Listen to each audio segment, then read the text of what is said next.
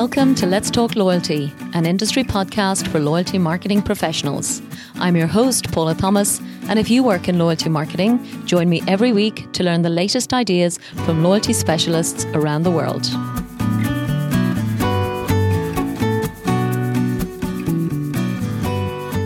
This episode is brought to you by Epsilon and their award-winning People Cloud loyalty solution.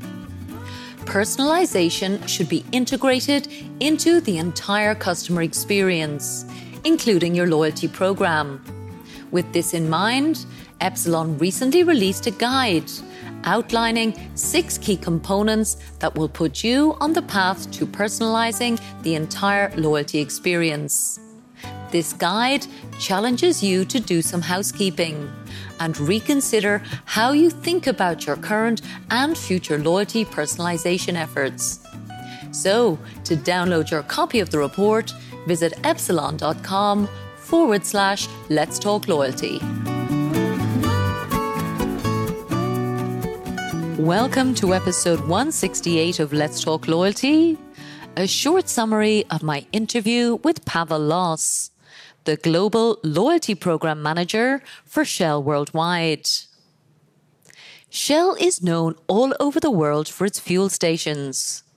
And in fact, it's one of the world's largest retailers with over 45,000 outlets. They operate loyalty programs in 21 countries, each tailored to local market needs and maturity. At the time of our interview, Pavel had already worked with Shell for over 20 years in a variety of roles. And to me, he clearly is somebody who loves loyalty. Although he admitted that with so many programs and in so many markets, the amount of data they have to deal with can be overwhelming. One thing I realized about Shell is how well respected their loyalty programs are internally.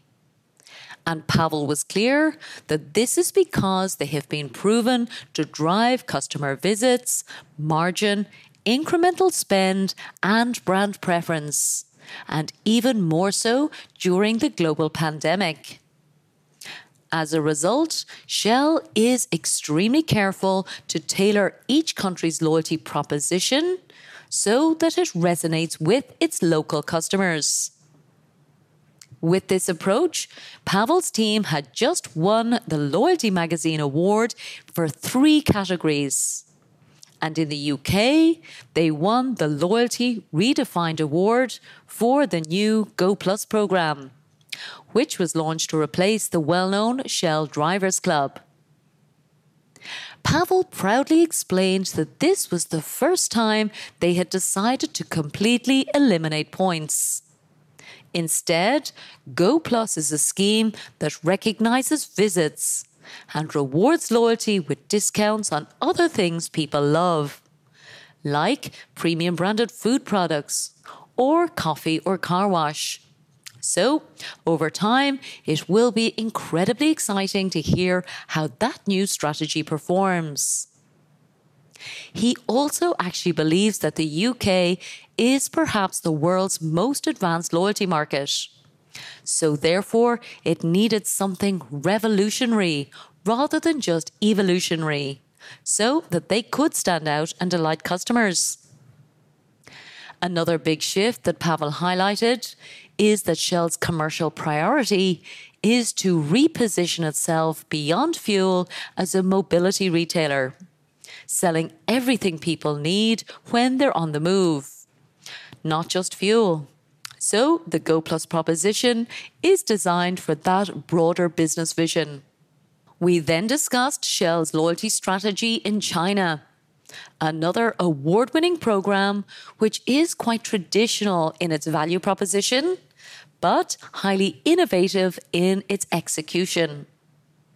As many of you know, the WeChat super app is the dominant platform for connection between Chinese consumers and brands.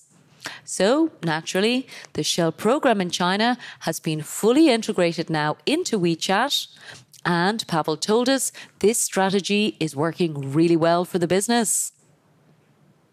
Another main topic was the importance of environmental propositions and the various different initiatives that Shell's working on to help drivers offset their carbon emissions. And as you can imagine, this whole area is really growing in popularity. Finally, we talked through the opportunity but the complexity of coalition programs, and when that model makes sense for a powerful brand like Shell, and when it doesn't. So for Pavel, it's all about access to the members. So do listen to the full episodes where he explains his thinking in more detail. Last but not least, Pavel shared the KPIs that he and his team monitor as the subject matter experts on loyalty within Shell. And for me, there were really some important reminders about ensuring contactability, for example, rather than purely registration, which I think is a mistake that plenty of us have made in the past, particularly with privacy regulations becoming increasingly prominent. That's it for now. So if you do want to hear my full chat with Pavel Loss, it's episode 53 of Let's Talk Loyalty. And then please do join me again on Thursday when I'm talking with a true disruptor.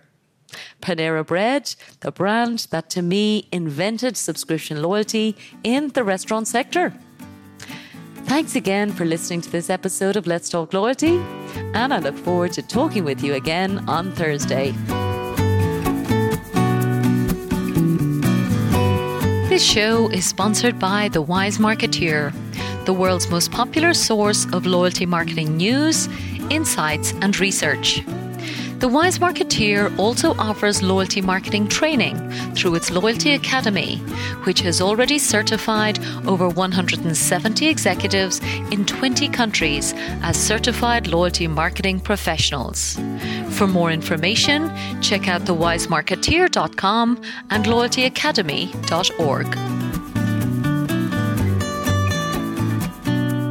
Thanks so much for listening to this episode of Let's Talk Loyalty.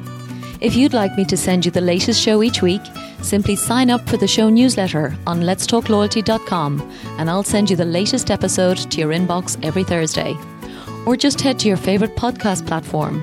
Find Let's Talk Loyalty and subscribe.